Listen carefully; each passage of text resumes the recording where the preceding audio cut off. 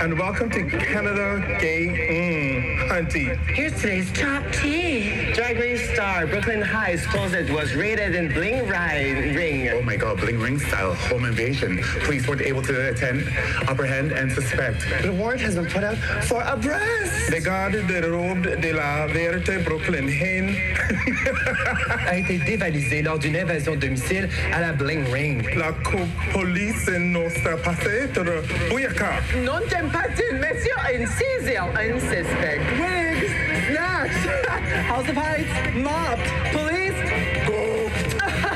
Gooped is right. Police gooped. Ha ha ha, gooped is right. This week, supermodel Stacey McKenzie was invited to throw 3 free shows at the Toronto Raptor game. Her starting position, fashion forward. Stacey McKenzie a été invitée à faire le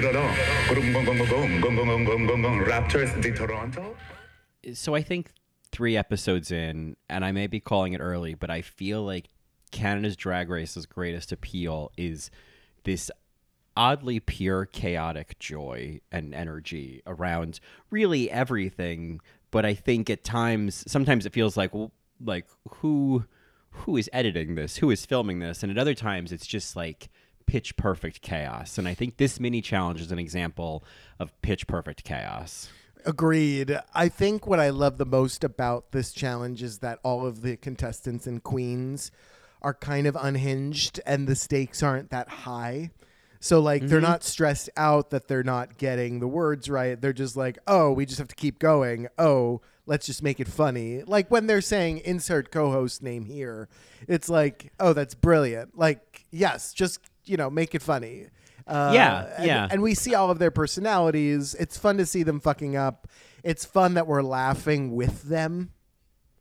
Right. Well, I think, it's such an interesting throwback to season 1 of RuPaul's Drag Race when they had this challenge where they all had to be news anchors and were screwing up the teleprompter. And, one of them, I think like Nina Flowers says like, and I'm insert name here. and it was the same spirit of like the stakes are low.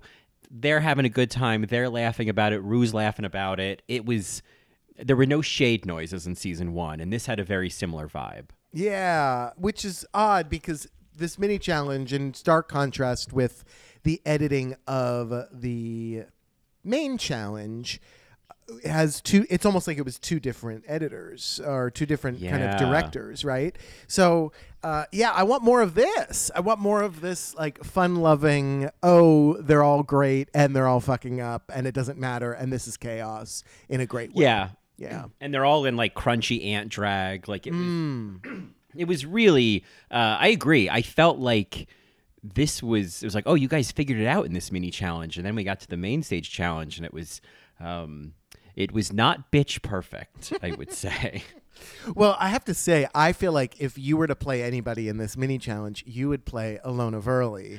Yes. My God. It was Rose from the Golden Girls meets Julia Child. Yeah. Oh, I know. I was like, oh, this is... I felt the same way watching her. I was like, this is exactly how I would be showing up in this challenge. Every time they do one of those like shady shots of one of the queens not lip syncing or like not dancing, I was like, oh, there you are. Oh, I see you. I see you and I am you. But certainly Ilona. I mean, I felt for Ilona a lot this episode, but I felt like her in the challenge. Yeah, you're not Ilona there. No. You are not Ilona, but I am Ilona in some ways. Nobody's supposed to be here. You're Ilona. Yeah, exactly. I mean, when she said tongue pop, I was like, this is Colin for sure. I also really appreciated, and I know that the comedy was in Jimbo, but it was Boa's reaction that made it so funny whenever Jimbo stole Boa's lines. Oh, yeah. I mean, that was like a great example of like each of them kind of like find the note. Like I think they each found a note. It was it was so much fun. Oh my God. Yeah. And Jimbo choosing Nancy Grace, right? Like nobody told him to do that. No. And then stayed in character, like was just Christian bailing it for the rest of the day. Which I appreciated. The commitment. Completely. Yeah. No, and I feel like that's very Jimbo, that he would do that. okay, if I may just take a moment, it's also kind of, obnoxious karaoke gay queer, right? Which I love. And, we can also hate and love at the same time because it is so gay. Like, I love playing scenes. And then when the director, AKA my friends, call cut, I keep going, just because it's extra. And if I'm a little drunk, that's what I'll do. But maybe that was more what I did in college, and I don't really do it anymore because I am so aware and have been so shamed. But you know what I mean? The power of shame, absolutely. Yeah, but I do love that. It's like, he's going to keep going, and it's funny, and it's a bit, and he's on TV. Right. I think that's the important part is he's on TV. But when you're with your friends, there has to be this like unwritten social contract that everyone will either play along or, you know what I mean? Like everyone else has to figure out how to now respond when you're being Nancy Grace, but we're all just at the snack table. Yeah. It's and I mean, obviously I'm exaggerating. I mean, I've done it, but mostly when I'm drunk and with somebody else. We're playing together, right? And people are watching and laughing, or we're just alone on a porch somewhere. But it is a queer thing, I think, and can lead to awkward interactions where it's like, what is he doing? Is he still doing it? Yeah. Oh, he's still doing it. I gotta let him finish. Then I gotta let your friend finish the bit. Oh, he's gonna finish it. Yeah. I mean, the other thing I loved is Starzy, which I just think is such a cute little nickname for her. Starzy doing this Maya Angelou meets Miss Cleo newscaster. Yeah. Oh, the gravitas. It was like she was on a different planet where the gravity's heavier. It was just... a different star, perhaps, yes. Yeah, perhaps, yeah. But yeah, she... Anastasia, I mean, I guess that was kind of her running theme throughout the episode, was like, oh, she's stoic. And, this is a bowl of fun soup. You gotta just, loosen up. Take off that bubble coat you made, Well, I do have to say, I want this mini challenge every week. I want this every week. This is why I tune in, for this type of laugh. Yeah. Oh, yeah. I mean, I think it's kind of what we were saying towards the beginning is like the key to this was that it was okay to fuck up, and that was kind of what made it special is once they started to fuck up and then how they navigated that. Whereas Snatch Game, for example, that when they fuck up, it's like, oh, and then you've got like, angst hands in your face, Yeah, there's a different energy. I wonder if that comes from the rumors we've heard about how RuPaul is with Snatch Game, and this idea that RuPaul is like on the warpath because she wants Snatch Game to be great, and there's that added pressure from Mother. Right. She's actually kind of stage mother. She's both hosting and on the sidelines. Get it right. Make me fucking laugh. Yeah. Yeah. Mother Marcos comes to Drag Race, Yeah. Just screeching under the floorboards. Yeah. Oh, thank you. Yeah. Oh no, I know where I am. Yeah.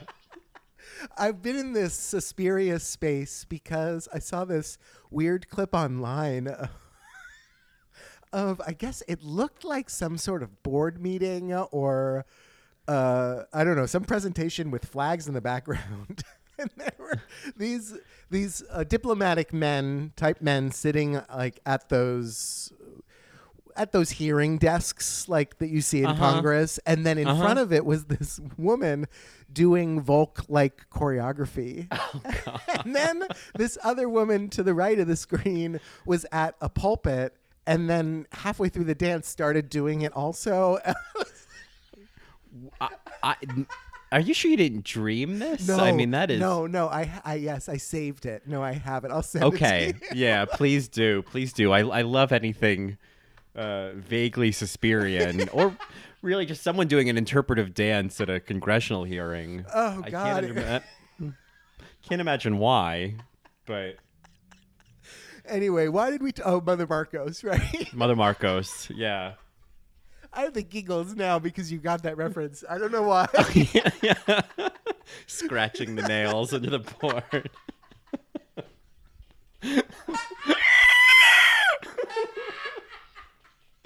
Brag her to me.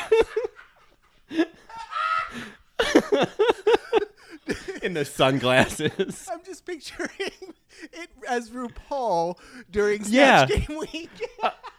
Yeah. Yeah.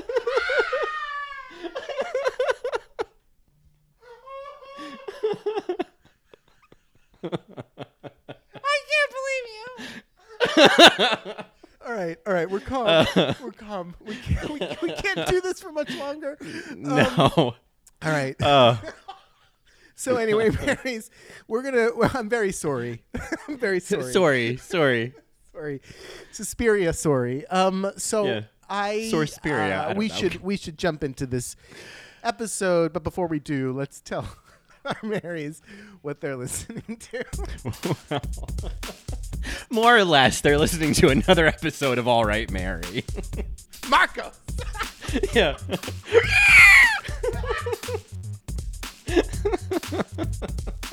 All right, Marcos. Which is, of course, our podcast dedicated to Drag Race, the world of Drag Race, and the paradigm created with this beady little TV show. I'm going to pause. I'm going to pause. I'm just dying. And I'm Colin. I'm going to cut this out. No, I'm going to cut Don't this cut out. it out. Leave it in. Leave it in. And this week... No, wait, hold on. I feel like it's a potato sack race and I'm just dragging a dead body to the finishing line. My name is Johnny, and I forget your name. I'm very sorry. Yeah. And my name is insert co-host name here. And this week we are continuing our recap of Canada's Drag Race with the rap battle. I don't remember the name of this episode. Sorry About It. Not sorry about it. Aboot it. Yes. Aboot it. Excuse me. Yes. Yeah, Not Sorry About It, which is not the first time we've seen queens do a lip syncing showdown in the Drag Race franchise, but is the Canadian version of that. So, well, you know what I did love is that they combined kind of. We've seen this before, right? Where they do their own verses. This is a newer version of a lip sync battle where they are writing their own verses and lip syncing to like a pre-recorded track. Yeah, so it's kind of like Oh No She But It Don't meets Bitch Perfect. Mm-hmm. Yeah, Right. Yeah. Right. And I feel like when, like the whole thing of like being very apologetic and very polite, like as an American, or as someone from New York, I always think of like, oh, I'm saying that and I'm stereotyping Canada. But then when Canada says it, it's like, oh, it's true. Oh, okay. So I guess it's okay. We can joke about this. Do joke about that. And so it's kind of, I don't know. I guess there's so many stateside. There's so many kind of jokes at Canada's expense that it's interesting when Canada's like, yeah, no, it's true. Yeah, no. Train 48, it's really that bad. Like that kind of self-awareness is kind of endearing. Yeah, I also know that there's that politeness in the States too, right? Like in Portland particularly, and there's that Midwestern and Southern kind of like to your face, they're going to say one thing and then behind your back say bless their heart, Sure, like Minnesota nice, like that's something I've heard. That's very true. That is very true. I guess both of us being from the East Coast, being from New Jersey, just being from this part of the country that is not known for that. That's known for being a lot more direct, a little more like a little more aggressive, but at least you're getting the honest truth. Kind of a version of I think Bianca Del Rio is a very extreme but good example. It's like she helped all the queens, but she also read them to their faces.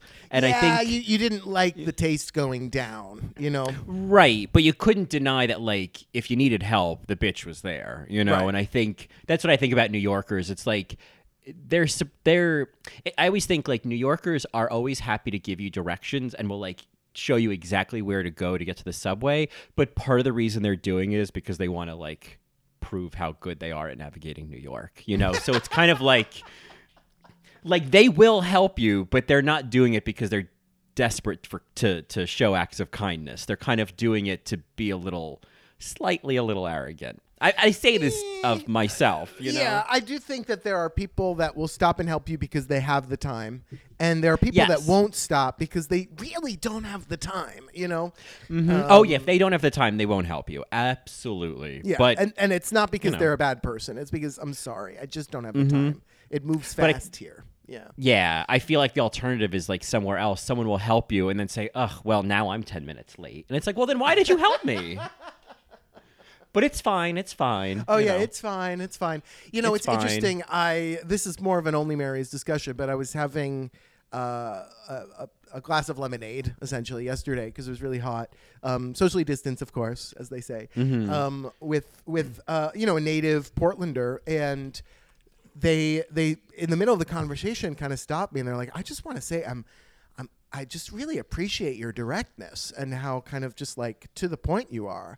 And I was like, what? Like, how have I don't even notice it, but I haven't really interacted with many native Portlanders to know exactly what it feels like when somebody isn't doing that. So yeah. Yeah.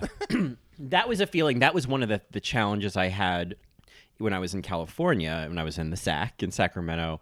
And, you know, West Coast Marys listening, these, you know, broad generalizations, don't feel implicated. But one of the challenges I had was I felt like people were very friendly up front, but especially in Sacramento, I felt like I always said, well, they let you into like the foyer of their, sorry, excuse me. They let you into like the foyer of their life, but it takes a while to get into the living room. Whereas New Yorkers are like, let me show you my basement, you know, like right away. Right. Yeah. They'll sit all the way down on it. Whereas in Sacramento, it's like just the tip. Oh yeah. Yeah. Don't bounce on it. Just, you know, get in there. Yeah. Yeah. And that's, and I appreciate that. I think that at the end of the day, like maybe because I'm used to it, like I love like a tough talking older lady who calls me hun, you know? Yeah, of course. Well, you know, I have a question for many of our Canadian Marys out there. Obviously, you know, New Yorkers have stereotypes, and this is a stereotype of Canada that they're embracing, obviously, but it can't all be true. Which is the Canadian city that like I could visit to? Because I have not been to Canada yet, and now I am very close to being to Canada, which is very exciting to me. Yeah, Vancouver, super close. Which city is kind of like, yeah, nope, they're not really like that. Politeness, I guess so. In a Canadian way, yes, it's more polite than, say, New York, but it's not what it's like in, you know, Quebec, or it's not like what it's like in, you know, Manitoba. Right. Like maybe everyone's like really West Coast friendly in Vancouver, but then in like Montreal, it's a little more because it's also got the French influence, and French folks can tend to be a little more direct as well. Interesting. So maybe, so who knows? Maybe that's an influence. That's a good question. Is the sort of regional cultural temperature, so to speak, of Canada? Cold. Generally cold. Yeah. Generally chilly. Yeah. But their summers are great, Mary. The summers are great. Oh, yeah. Ugh, God. Well, now the border's closed, so we can't even find out. Such a bummer. So anyway, Marys, moving on to this episode, we have this rap battle, and there's some really cute moments leading up to this, and I think maybe we could just start talking about the rap battle in general and how we thought it was. For me, the problem was that the camera didn't really know where to look. It went from the singer to the background people too much. And, you know, maybe that was to hide that the dancing was also kind of a mess. I mean, many of the girls weren't good at it, but I also feel like the choreo was just a little too complex. Yeah, I mean, I find step touch to be a little too complex. And this was... I mean, I'm the Brazilian math meme, you know, whenever for any choreography. But I think that's probably part of it. Is that it didn't seem to know where to land. I think as well the girls. I mean, there were so many moments where I felt like the high school theater director being like, cheat out, I can't see your face, you know, and if you were to compare that to say like Bitch Perfect. It's where they are way more, you know, facing the camera, giving those opportunities for the camera to catch them.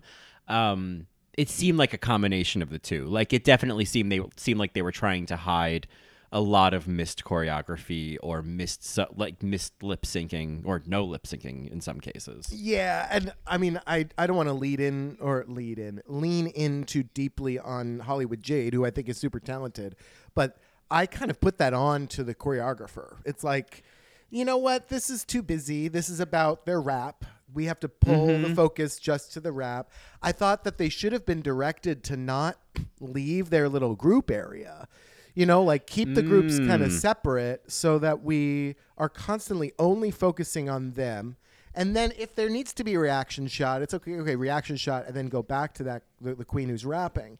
But it was too spread out. It moved too much, and it didn't really work for me. And I kind of blame the director or choreographer in that sense. Yeah, I agree. I kept thinking about the judges watching this and thinking about just sort of the flat live viewing of this, and I thought, oh my God, this must just be like, look at all those chickens, you know?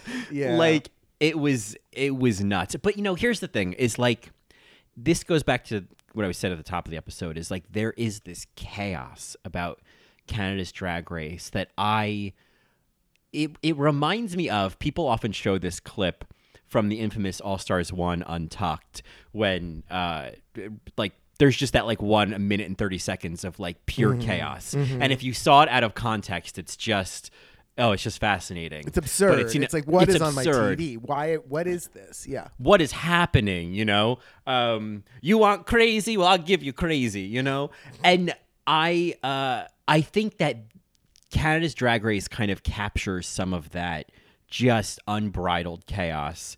And it's not, quote unquote, good in that like we're missing moments or it seems misdirected or the choreography's kind of off.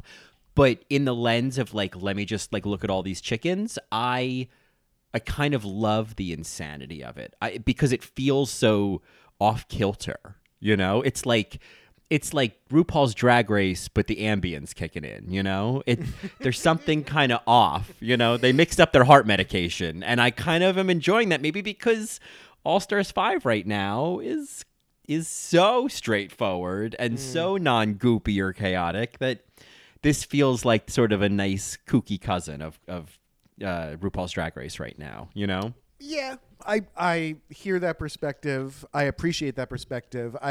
I do love that this episode in particular demands multiple viewings, especially during the rap battle, because it's like, whoa, I didn't know where to look. Let me just refocus. Let me try that again. And, the second time through, I was like, oh, that was really clever. And then I put the subtitles on, and I'm like, oh, that was really clever. So that's what's clever is put the subtitles on, because a lot of these queens were channeling Charlie Brown's teacher. I know that Ralph had instructed them to, enunciate, but I definitely struggled with that, where it was like, oh, a lot of this is giving me mayhem in the All Stars 5 variety show. Yeah. And, it's also because the camera work was so busy and that you couldn't really focus on their face and like look at their lips, There was so much movement, and that kind of bothered me. I mean, you're talking about this chaos is kind of being welcomed right now, and I get that. And I also appreciate that, okay, this is its first season, and I appreciate they're really trying to figure it out. They're also giving us a lot of goops and gags and nothing too predictable, which I think is really great for a first season, that they're, not trying to follow a script, darling. But at the same time, I don't know if it's doing the queens any good. You know what I mean? Certainly. During the mini challenge, all of them did poorly, but did amazing at it, right? Like it didn't matter how. And so in this challenge, I thought that their raps were all presented really, really well. Like in general, if you just listen to it, it's like, oh, they all sounded really great. And they all looked really cute too. But they weren't showcased in such a way that I was rooting for all of them. And for a first season of a Drag Race series, for instance, Thailand or UK, I'm like, yeah, I want them all to do really well. I just want you to show me doing them all really, really well, and then let the goop be that, the judges saw something that I didn't. You know what I mean? Yeah, in terms of what they present to the audience versus like showing like making the queens kind of be an ingredient in the chaos. It kind of undermines anything they're doing well. Yes, yes, that's I it. hear that. That's it. I Yes, hear that. I don't I want hear the that. queens to be the ingredient in the chaos. Yeah. I hear that. I think it depends on how you look at it. Like I think we tend to kind of dive in and like, remember the human beings underneath the drag and kind of respect that.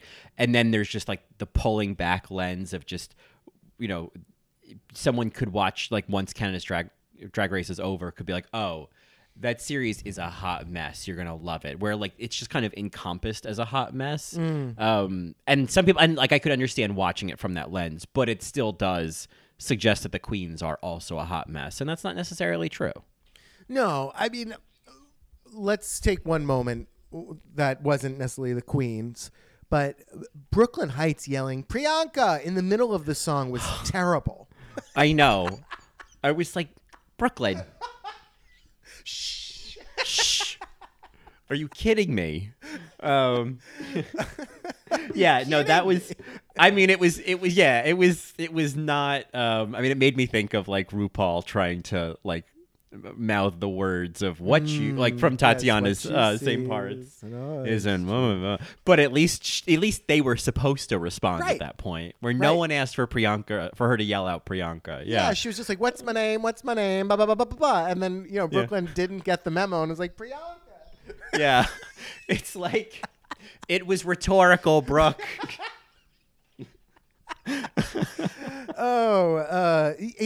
I also appreciated, I did appreciate the French lyrics at the end. We got some translations from I think it was Sister Mary Leah. Sister Mary Leah, has been delivering. Merci beaucoup. Thank you. That's thank you. That's thank you. That's French that Johnny's speaking. Yeah. He's American. I do speak French. I did pick up most of the words, but one of the phrases I didn't get, so I was happy. Trade. I didn't know what that word was, so I appreciated her kind of translating that. And also just another moment of appreciation for Kiara, who I thought did so well in the rap challenge. That it was kind of unfortunate that her runway was not as good, but Kiki won a kai, but none of these queens are my type. I'm like, work, girl. Yeah.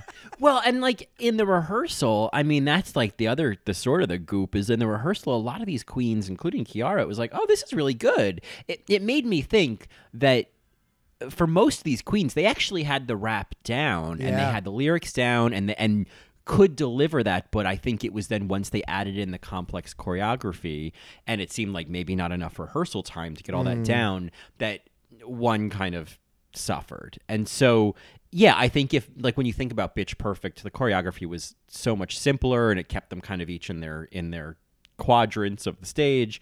But it also gave them the ability to just focus on the lyrics and the delivery and the character and the performance. And so, yeah, I do think you're right. I think the choreography may have been a little too ambitious. Yeah, it's all right. Maybe next time. Apparently, Hollywood Jade is the choreographer for the season, so hopefully there'll be another opportunity to kind of see even more kind of excellence from him. So, yeah, we'll see how that goes. I thought that Jimbo's character, when he was lip syncing, like somebody else, was hilarious. I thought of you because it was this like raspy voice. Oh yeah, no, and it was like the he had like the line towards the end of like about being passive aggressive, and I love like the queen who gets to have that line, like that sort of. It makes me think of I don't know why it makes me think of this, but for some reason it makes me think of Max in the Glamazonian Airways challenge when it's like, look over there's a woman on the plane, and then Trixie says it's a man, and then Max says it's a woman. Like she has it like, no, it's a woman, and there's it's like a certain note, like it's a certain comedic note that kind of like elevates above the rest of the bit that I think is really funny. Yes, no, agreed. That was a really great challenge for Max and Trixie for that matter. In going on with Jimbo, during the rehearsal, Jimbo also had like one of my favorite moments of this episode with the gay hands. And I was just like, ugh. And props to Hollywood Jade. It's like, yes, limp, very gay. The gayer, the better. I want my gay hands T-Rexing it down the runway, like so faggy, like birdcage realness. Like, just do it, Mary. Pinky up. Yeah, it makes me think of, speaking of Canadian, but it makes me think of Kids in the Hall. And I can't remember the gay guy's name, but he does that one really gay character. And he talks about, like, you know, what the gayest dinosaur was the T-Rex. And he says, and I always remember him saying, with those faggy little hands. And so that's what I think of.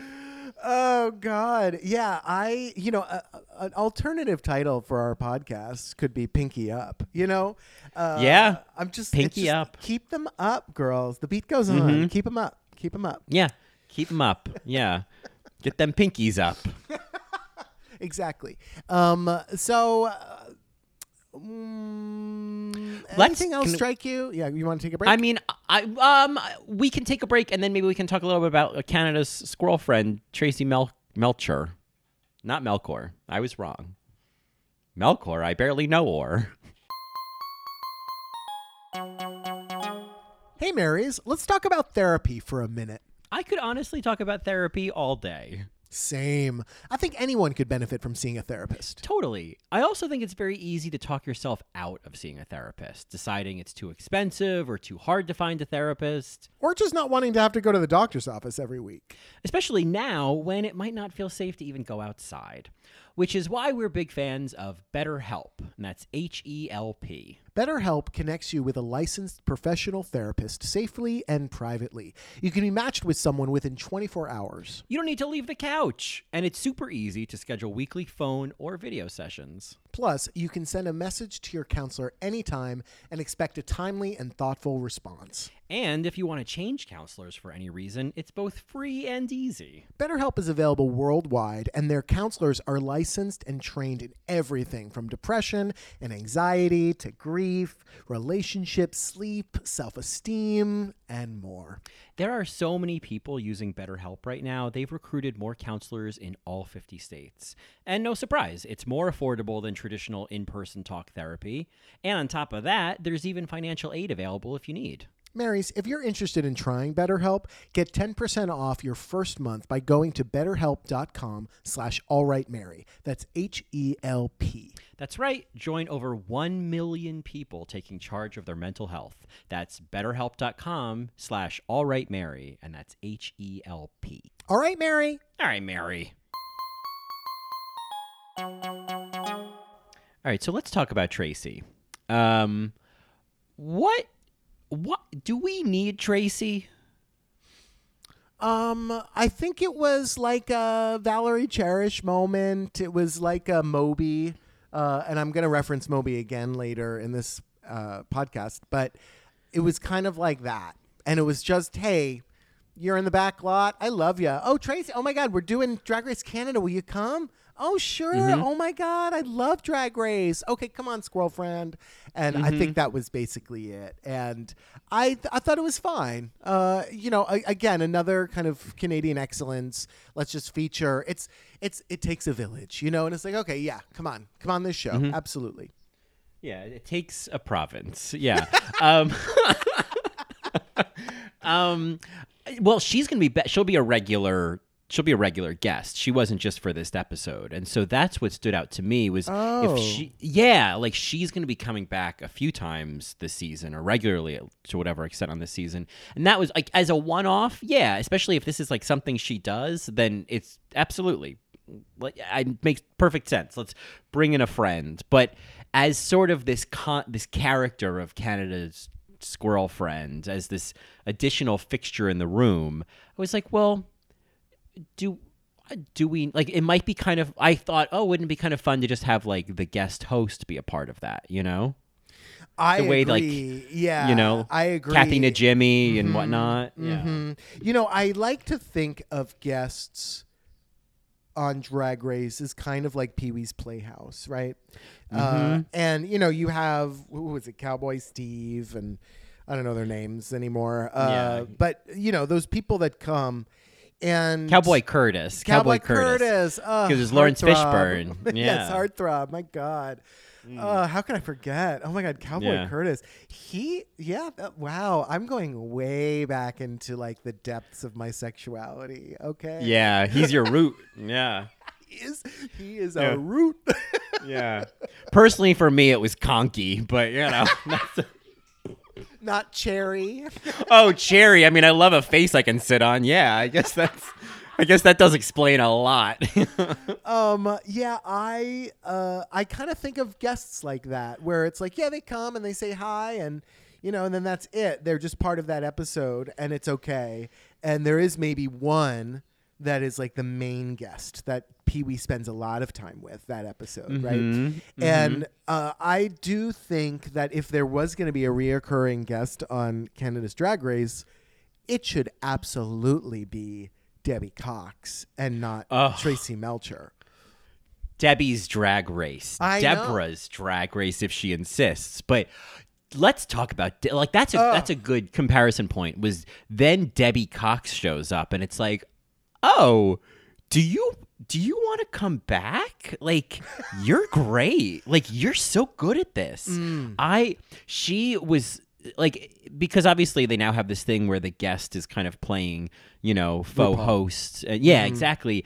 And, in the past couple of weeks, it was like, they certainly did their best, but I think both of the guest hosts were like, oh, these are not my shoes, but I thought Debbie was perfect. I thought she had the stage presence. I thought she had the wink in the eye. I loved her. Yeah, I think she totally got it. I think she's been doing this for years.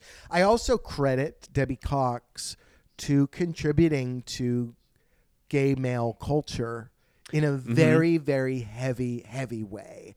Because not only was that song absolutely not like so important for female empowerment at the time, and just gay men dancing to it in clubs and dancing to the fight against oppression, but the phrase "absolutely not." I don't know if you are familiar with that meme of the dog owners, and they have straight dog owners. When a dog is doing something bad, a straight dog owner says no. And when a dog is doing something bad with a gay owner, he says, absolutely not. Oh, I love that. And I can hear it. It's like looking over the side of the couch and seeing the dog trying to get into the leftovers. Oh, no, absolutely not. Absolutely not. And then walking over and grabbing the dog, absolutely not. Absolutely not. Oh. Should I go to work in a miniskirt? Absolutely not. Absolutely not. Or maybe absolutely. Yeah, well, no, if I go to work, sorry. Does that give you the right to flirt? Absolutely not. That's what the word absolutely is. Yes, not. Absolutely. Yeah. I love the conservative version of should I go to work in a miniskirt? Oh, absolutely not. Well, it depends on what your job is, lady. Yeah. Debbie Cox, HR director. Oh, totally an HR director. Oh, my God, Debbie. Yeah. Should you go to work in a miniskirt? Oh, absolutely. Yeah, she's giving a PowerPoint presentation. Yeah, totally. Next slide. Absolutely not. Does that give you the right to flirt? Let me hear it, folks. Absolutely not. And then she repeats, absolutely not. Oh, man. And then the smoke machine starts. Oh, what a great HR director. What a great HR director. So anyway, I loved her. I loved her energy, especially with Kiara during the critique. And she was just very present in this role. So if we're asking for judges to come back, yes, it is absolutely Debbie Cox's Canadian Drag Race. And yeah, I do hope she comes back. We will talk about the lip sync, but just in case people don't know, that is the perfect lip sync song. It is indeed the perfect lip sync song. that is a song where you gotta just leave your tits on the floor. You know what I mean? Like you gotta just like I need to see eyelashes in the parking lot. Like I need a shoe in the audience. I need you to just bring out the rag, girls. Oh and my I God! Musically really, and lyrically, yes. Go ahead. Yeah. Like I didn't get that, and I've been a little disappointed by that, especially from Tainomi, where it was like, you literally know the choreography. You were a backup dancer for Debbie. We'll call her Debbie now. What? Like, show us that. Like, show us, Valerie. Like, show us. And I was just a little bummed because I thought if we're gonna get an absolutely not lip sync, then I need to see like a Monique Hart kind of performance. You know what I mean? Mm-hmm. Oh, I need to see Dita Ritz shutting it down at the Scorpio in Charlotte. Yes, absolutely. Yeah, Period. Period. Yeah. Okay, let's talk about this lip sync because you're right. The music and the lyrics kind of beg, especially if you grew up with this song. Like when this song comes on, you want to lip sync. You want to do every single movement. You want to like. There's sorry, I'm gonna go a little musical here ish. The visual that I get with the line, the lyric and melody and rhythm of "Should I go to work in a miniskirt?" Right, like just that boom, boom, boom, boom, boom, boom, boom, boom. It begs the movement of like putting on a mini skirt, like just kind of twisting into it, you know, moving your hips to the boom booms. Yes, and it's like ha ha ha, and I'm just like putting it on, and I'm getting it because it's skin tight, you know. Yeah, I need to wriggle. Yeah. There's this like visceral wriggle to this song, and I think that travels throughout this entire mix, and I did not get that from these two. I will say this. It was almost there.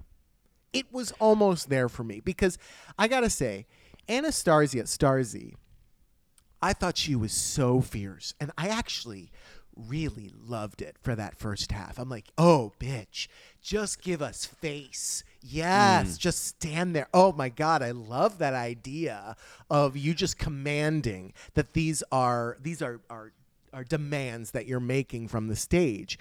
But after about halfway through, I wanted it to come out and go fucking wild. It could be something simple and huge as like, I'm going to tear off this really huge heavy wig and then like streamers are going to come out. You know, something crazy where when she sings, absolutely not, right? Like that moment, like there was something begging for that. And I didn't get it. I did not get it from Starzy. With Tainomi, there was this moment where the camera zoomed in on Tainomi's hips shaking on the word mini skirt, right? And it was so half-assed. Yeah, certainly. I mean, and just to go back to Starzy, I'm not saying that she threw the lip sync towards the end, but she literally stopped lip syncing on those biggest notes and just pointed at Tainomi. And it felt to me like she was giving it to Tainomi. That's how it was reading to me. Because then when she didn't even leave a lip sync stick message on the mirror, I was like, oh, you know, where'd you go, girl? You know? I will say the no mirror message, I was kind of like, oh, work. And then I was like, actually, it's kind of shady. Like, at least put like a dot or a exclamation point or a star. Or a star. Something. Yeah. It was weird. It was weird how she left.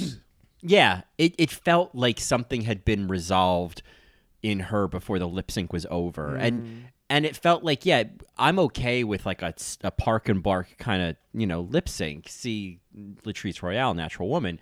But I felt like as it went on, that's not what I was getting. I was just kind of getting like a Park and Idol kind of, you know, lip sync. And I actually think that the hair was, you couldn't see her whole face. And so if you are going to Park and Bark, I kind of need to see everything. It just was disappointing. I really wanted like a real... if you're gonna get this song, you just want to get more. This was disappointing overall. Yeah. Deborah is sitting right there. I mean, we know what Dita Ritz did when Natalie Cole was sitting right there. Quoth the Ritz, I did not want her thinking this drag queen, fucked up my song. And she didn't. She waved her goddamn hanky at it. I just got to say about Starzy, I was actually surprised that they read her look the way they did. When she came out, I was like, oh, bitch. Like, okay. I was into it. I was like, this is a lot. This is conceptual. This works for me. I didn't need it to be Morticia. I don't care. Yeah. Yeah, I think the judging continues to be interesting. And unpredictable, which I guess can be fun, but also like, I don't know what the logic is here. I was reading a review where someone was kind of criticizing that Jennifer Bowers Chapman kind of described Kiara as basic more than once, and it's like, well, what am I supposed to do with that? Like that and $1.50 gets me halfway across the park, Like I need more than that, and so I think, that is as much as we're loving.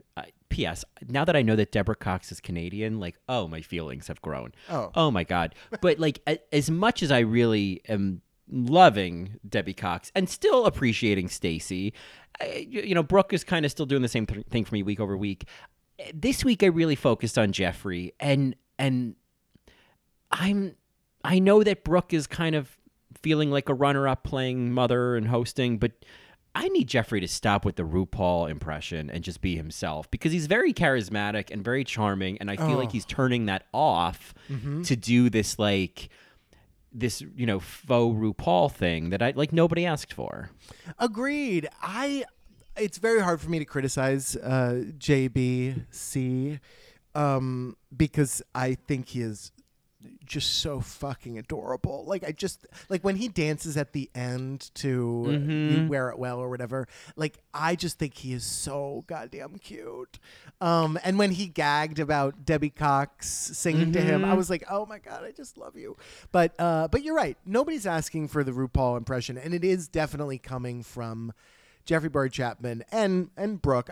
Brooke actually quoted RuPaul this episode. Like said to quote RuPaul. It's like, girl, stop it.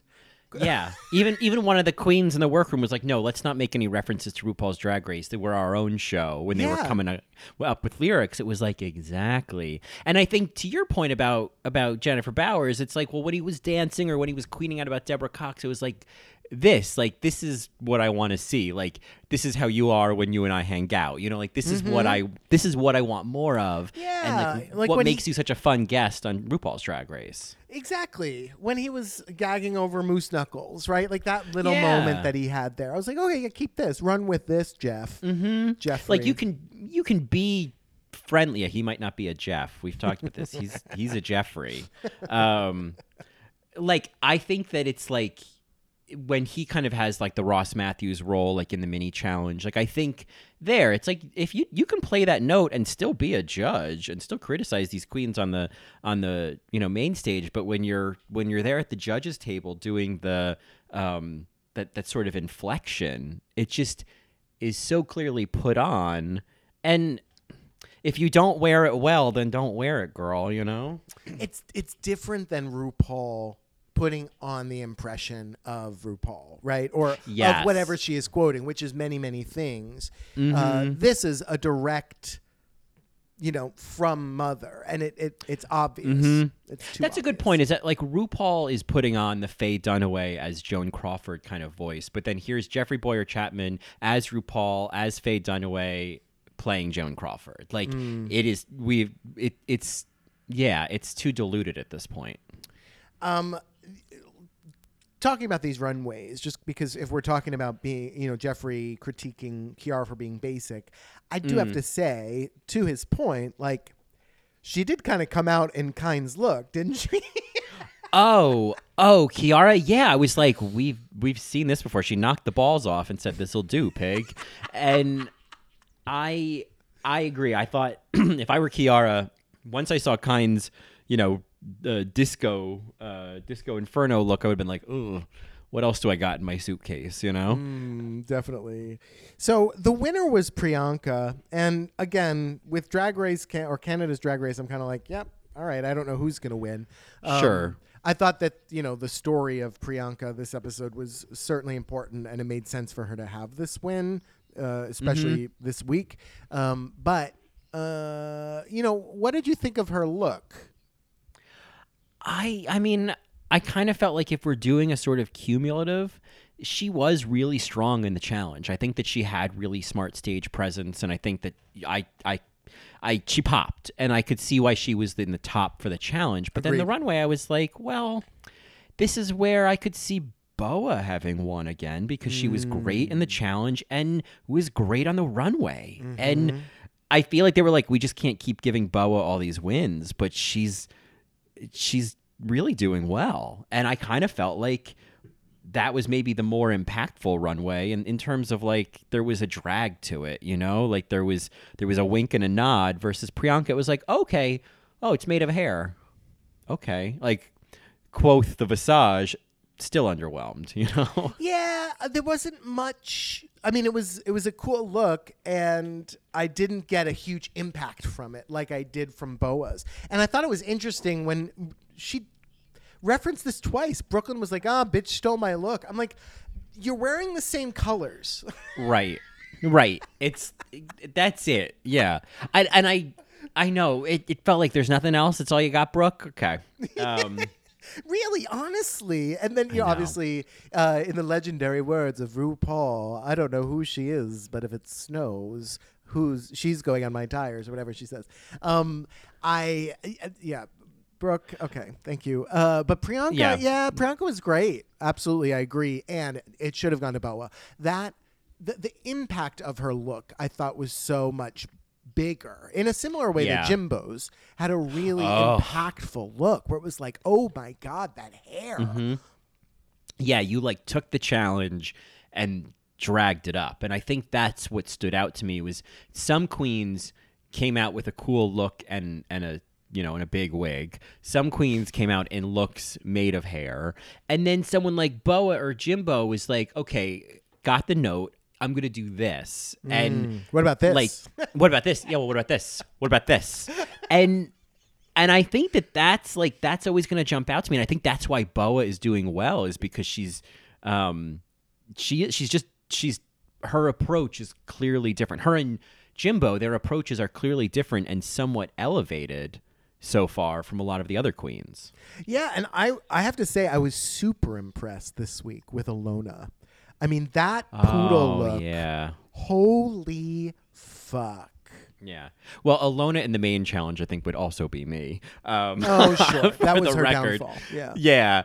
But yeah, the look was great. I mean, the Alona story, I was thinking about like that feeling of being picked last, and there was just this very specific emotional state when they were all in a group together, and she was like, just inner feelings at the beginning. And I was like, oh boy, so many of us know exactly what this feels like. And you're like, I just can't cry in front of these people. But like, I'm like, all I can think about is how no one picked me. And I do feel for Alona as a kind of underdog. I think she does kind of give me the same feeling I had about like Adore in season 6, where it was like, oh, poor kid, where I want to see her prevail. I want to see her overcome whatever challenges that, she's up against each challenge. Like I'm rooting for her, and I didn't expect to, but I think she actually has really won me over in the reality TV side of things. Oh, I'm nodding. You can't see me, but I'm nodding profusely right now. Like that, for sure. I judged her very quickly because she came out of the gate being like, I'm just a bitch. And it's just like, okay. Yeah. and none of that has proven to, and we haven't seen any of that since. I don't read her as a bitch at all. No. I think she's a good egg. I really like Alona. And her Instagram is absolutely gorgeous. Oh, is it? Yeah. It's, oh my God, those looks. But Alona is one that I don't know what's going to happen to her. I will say next week, I feel like Boa might struggle, or Alona might struggle. Because it's a design challenge, Yeah. I mean, you would think that Alona wouldn't, so maybe she won't. But I wonder if that's kind of where the story is going. We'll see. Yeah, I mean, I know that I remember from the first week that Scarlett Bobo is not much of a designer, and so I wonder if the fact that she's getting kind of surprisingly highlighted this episode is really a setup for next week. Interesting. Yeah, I was surprised that she got highlighted this episode. Yeah, because on both the competition and the reality TV side of things, she was kind of getting a subplot, and Yeah.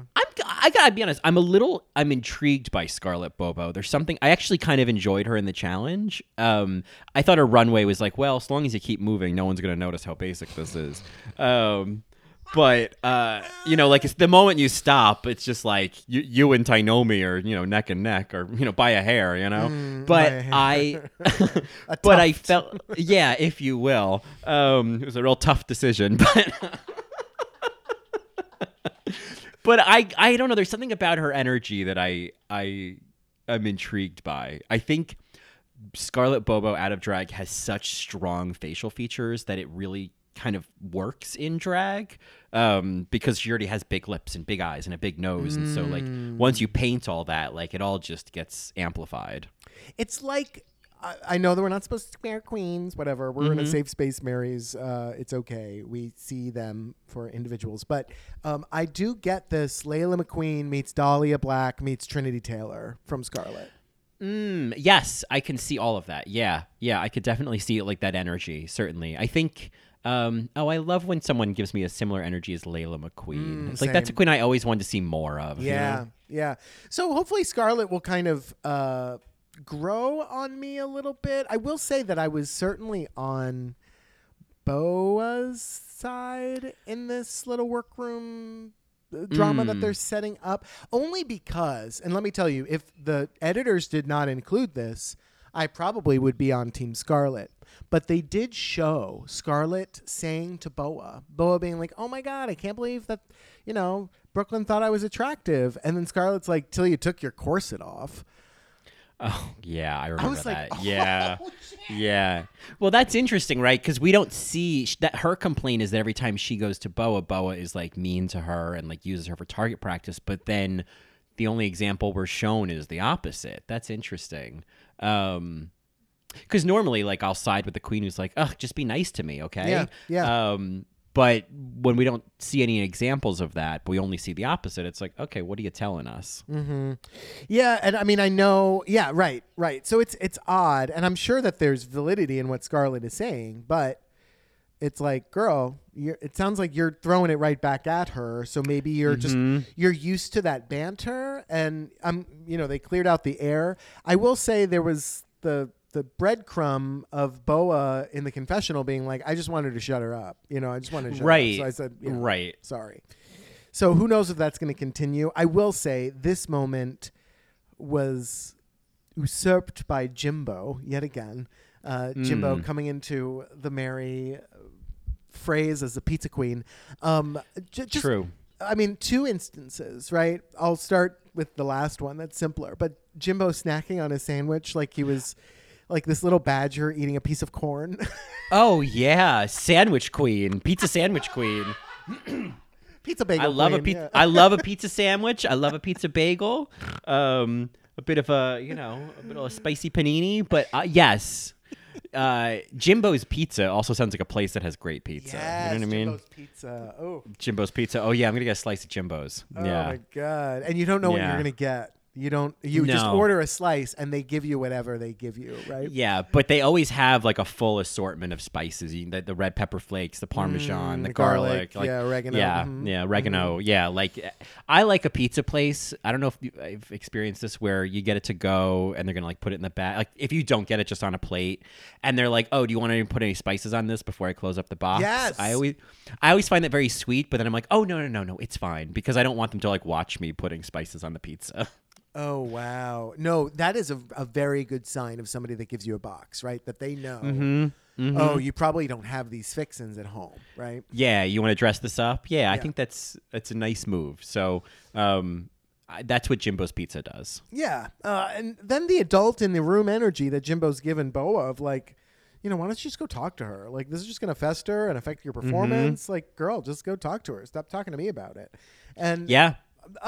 Jimbo also in the workroom serving Moby circa South Side featuring Gwen Stefani. Oh, that is specific. Yeah.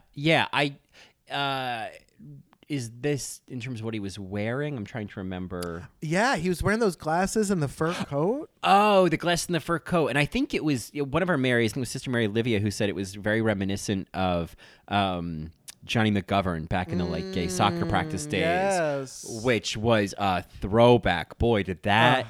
But that was. It's not like I saw him and I was like in love, but it was like at the right point of my gay upbringing. No one brought me up. My growing up gay, where it was like, oh, this is someone being really gay. They're not hinting at it. They're not like, they're just being real gay. Right. Right. They're taking Freddy's revenge. And actually calling it out. Right. And that did feel.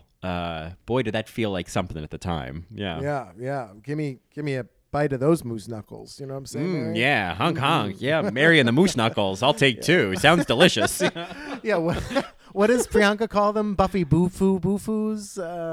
She has this funny phrase in the confessional, like boofoo. Oh, boofoo. yeah, the little boofus, yeah. But yeah, so Jimbo certainly hands down just kind of wins the gayness and adult in the room and pizza energy this episode. He continues to give me this Sasha Velour energy of just like excellence throughout. And you're like, okay, are we just waiting? Are we waiting until Jimbo finally gets her day, Right, like what's Jimbo's challenge going to be where she wins? It could be next week, considering she did so well in the first design challenge. And it's funny with Jimbo is I say she, but I'm also just as inclined to say he. It's like Bob the Drag Queen, where the name doesn't cue me to a certain, pronoun. Gender, if you will. You mean gender, Mary? Oh, you're talking about gender? I'll just call him Nancy. Nancy Grace. Yeah. It was a great Nancy Grace. I mean, that's definitely that's the Nancy Grace we're looking for. Yeah. Yeah. There's this like.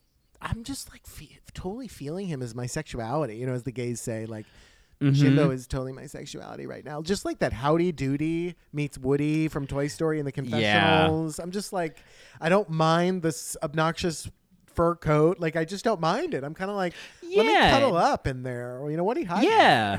It's cold up here in the north. Yeah. No, there's a wink and a nod to it all. He's sort of in on it. I also one part where I really identified with Jimbo was, learning the choreography, and there was the talking head where he was like, I do not like not being good at something. And I was like, oh, I know that feeling of like, I don't like this. I do not like being seen as the one who's not doing well right now. Right. I totally got that feeling. And it's like, I like to think that I handle that with grace, but I don't. Like, it's just, especially like something like learning choreography. Ugh, that was my nightmare. Like watching Alona and Jimbo struggle, I was like, ugh, how do you like? Yeah, and what I liked actually about that struggle was then when we saw the final challenge, they didn't do well in the choreography. Whereas a lot of times we see queens struggle with the choreography, and they're like, okay, well, I'll get it on the night, and they kind of do, or the camera at least makes us think they do. Whereas in this case, it was like, oh. Nope, that was you're just standing there in the back. Yep. I see you, girl. You were literally just standing there. Jimbo just stood there sometimes. I was like, yeah, work. Give us nothing. Yeah, go off, girl. Give us nothing. Yeah. Give us nothing. You want to be on Drag Race? Drag Race costs nothing. Nothing. Yeah, I certainly think that Jimbo could in fact already be our pizza queen. Yeah, it certainly could be taken by the likes of like a Boa or, even a Rita Bega, who we have not spoken about this episode. Madam, as I'm going to continue to call her. Yes. Yeah, Rita Bega with cream cheese. Yeah, Davina De Campo energy there. I'm just like, yes. She's got such DDC energy. Yeah. I enjoyed Rita this episode. I wasn't her episode, in terms of like she wasn't really featured at all, but yeah, she feels to me like, oh, this is also one of the strongest queens in the room, bit of a front runner energy, and that like maybe later in the season that's when we really get more of like a Rita Bega like narrative, Totally. And they keep, she won a challenge already. Like it's they're calling her like, oh, that's Montreal, right? Is that what it is, or Quebec? What is it? She's the Montreal queen. Yeah. And I'm kind of like, oh, that reads to me like they're setting up for like a top 4. I mean, at this point, if I were to call and predict like the top 5, it's Rita Bega, Priyanka, Boa, Lemon, and Jimbo. I just feel like they're gonna like that's like a diverse enough, and they're all really excellent. They're getting those kind of like skyrocket storylines like Lemon. I loved Lemon's look this week. I have to say. I mean, it's hard because Lemon also comes off as a queen that I'm just kind of like, I wouldn't go see her show, but she is so good. Like with the look this week at least. Yeah, I think Lemon. It was it's funny, there were points where I was like, okay, Lemon, like too many squirts, like too strong, like I need less lemon in my drink right now. Sour, yeah, little sour. But then there'd be other moments, like I think when they went back to the Untucked Lounge, and one of the queens asked her like, oh, were you surprised like no one thought you looked like Groot's sexy mother? And she was like, yeah, I kind of wish they did see me as Groot's sexy mother. And she had this kind of like funny, like down to earth, self-deprecating energy. It was like, oh, I like this Lemon. It's less concentrated, I like that. Mm-hmm. It's interesting, there was a very small moment in the workroom where Jimbo was singing. Right, we heard Jimbo sing, which I just loved, and then Lemon just like fluttered and then gave him a kiss, and I'm like, yes, there's moments where I was like, oh, I love a little squirt of lemon there. That was nice. Yeah. Just don't get lemon in your eye because it burns. It does. That is indeed very true. Yeah. I'm sure there's a lot of boys in Canada that can attest to that. Yeah, it's interesting that we're getting a fight between Scarlett Bobo and Boa, and that Lemon is not engaging in any drama like that right now. I kind of expected Lemon to be a little bit pricklier. Yes, I thought she'd be a little bit more of a shit stirrer, but I don't know. Maybe that first week kind of humbled her, Yeah, and that's the story they want to tell, or and that we're going to get. The last thing we haven't really talked about is Priyanka. Again, she gave a very queer story about not being out to her father, and that the thing that she's most afraid of is her father hating him, which I think we can all kind of relate to. I did love the gag of like, well, I tell my dad that I'm dating a girl named Priyanka, and I'm like, okay, work. Yeah, it was interesting. Either Priyanka said it or someone else said it, like something along the lines of like, it's crazy because like everybody's out now, like nobody's in the closet now. And I thought, oh, isn't that an interesting? I mean, it's an interesting generalization. I'm not judging it as a generalization, but as like a general idea compared to like the 50s, it's like, oh, being out is not as revolutionary of an act these days. In as many places, and in as many circles. It's easier to be out now than it used to be. People come out more, especially I think younger folks. I feel like coming out, unless you have these like shitty parents or, super religious communities, like it's just, I feel like it's so like, okay, like it does not feel like the stakes are as high as like even when we were in high school, And so I just like that sentiment of like everyone's out now. Yeah, it's interesting. You think about social media even, like, because so many kids now grew up on social media. And if you come out on social media, there are thousands of people that are going to say, oh, my God, congratulations. You're amazing. You're beautiful. You're fabulous. You look like Love Evangelista.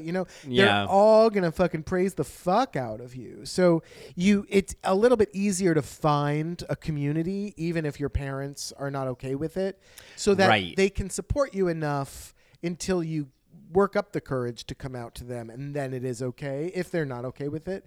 But yeah, I think you're right for the most part, like in different pockets, because obviously this is just pockets of the world. It is not nuanced to come out. It's like, oh, you're out, and what? You're trans, you're non-binary, right?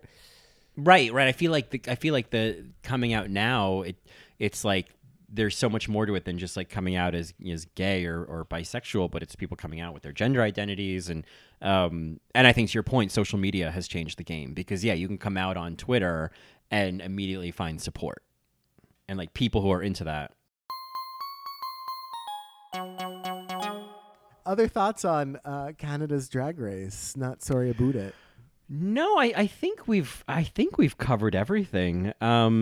Yeah, I mean, we talked about Jimbo's sandwich, so I feel like everything else is just gravy. It was fun. I had a lot of fun with this episode, but I continue to recognize where part of what I'm appreciating about Canada's Drag Race is this sort of slapdash, slightly underbaked in the middle quality that is starting to become part of its charm for me. I have to tap into the aesthetic.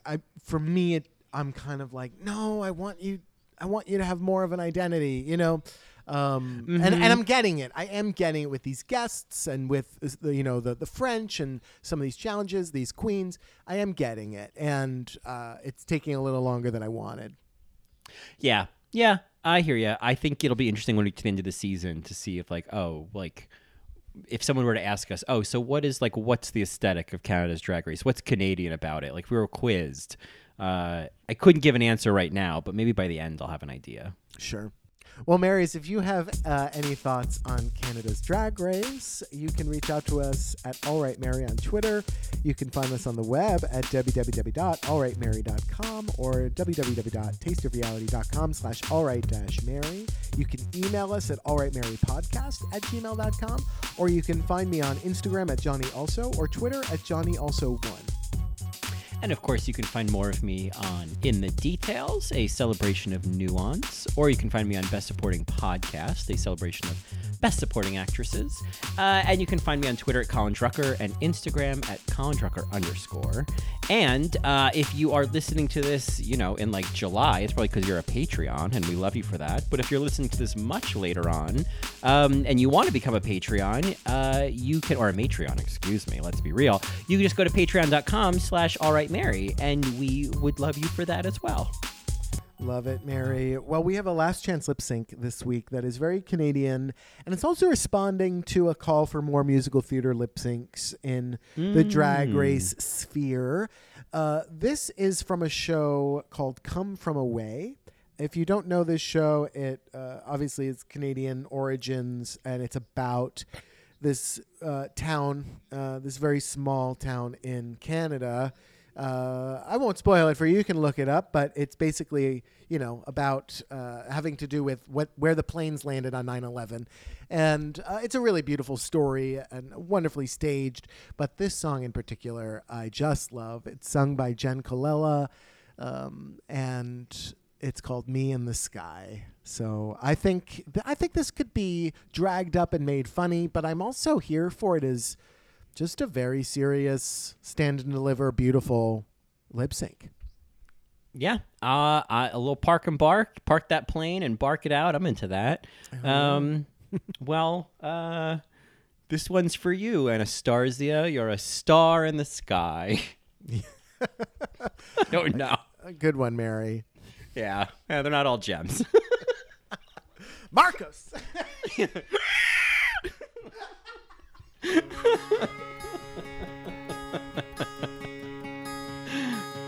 My parents must have thought they had a crazy kid, 'cause I was one of those kids who always knew what I wanted. They took me down to the airport to see all the planes depart, and watching them fly, something inside of me was starting. I was 8 when I told him that I'd be a pilot, but I was too young and too short, and there were no female captains, and my dad said be patient. He said just see what happens. But I took my first lesson, came down from the sky, and told my father I'd fly for the rest of my life. And I got my first job flying for a mortician in a tiny Bonanza, just a corpse and me. $5 an hour for flying dead bodies. I had to climb over their faces just to get to my seat.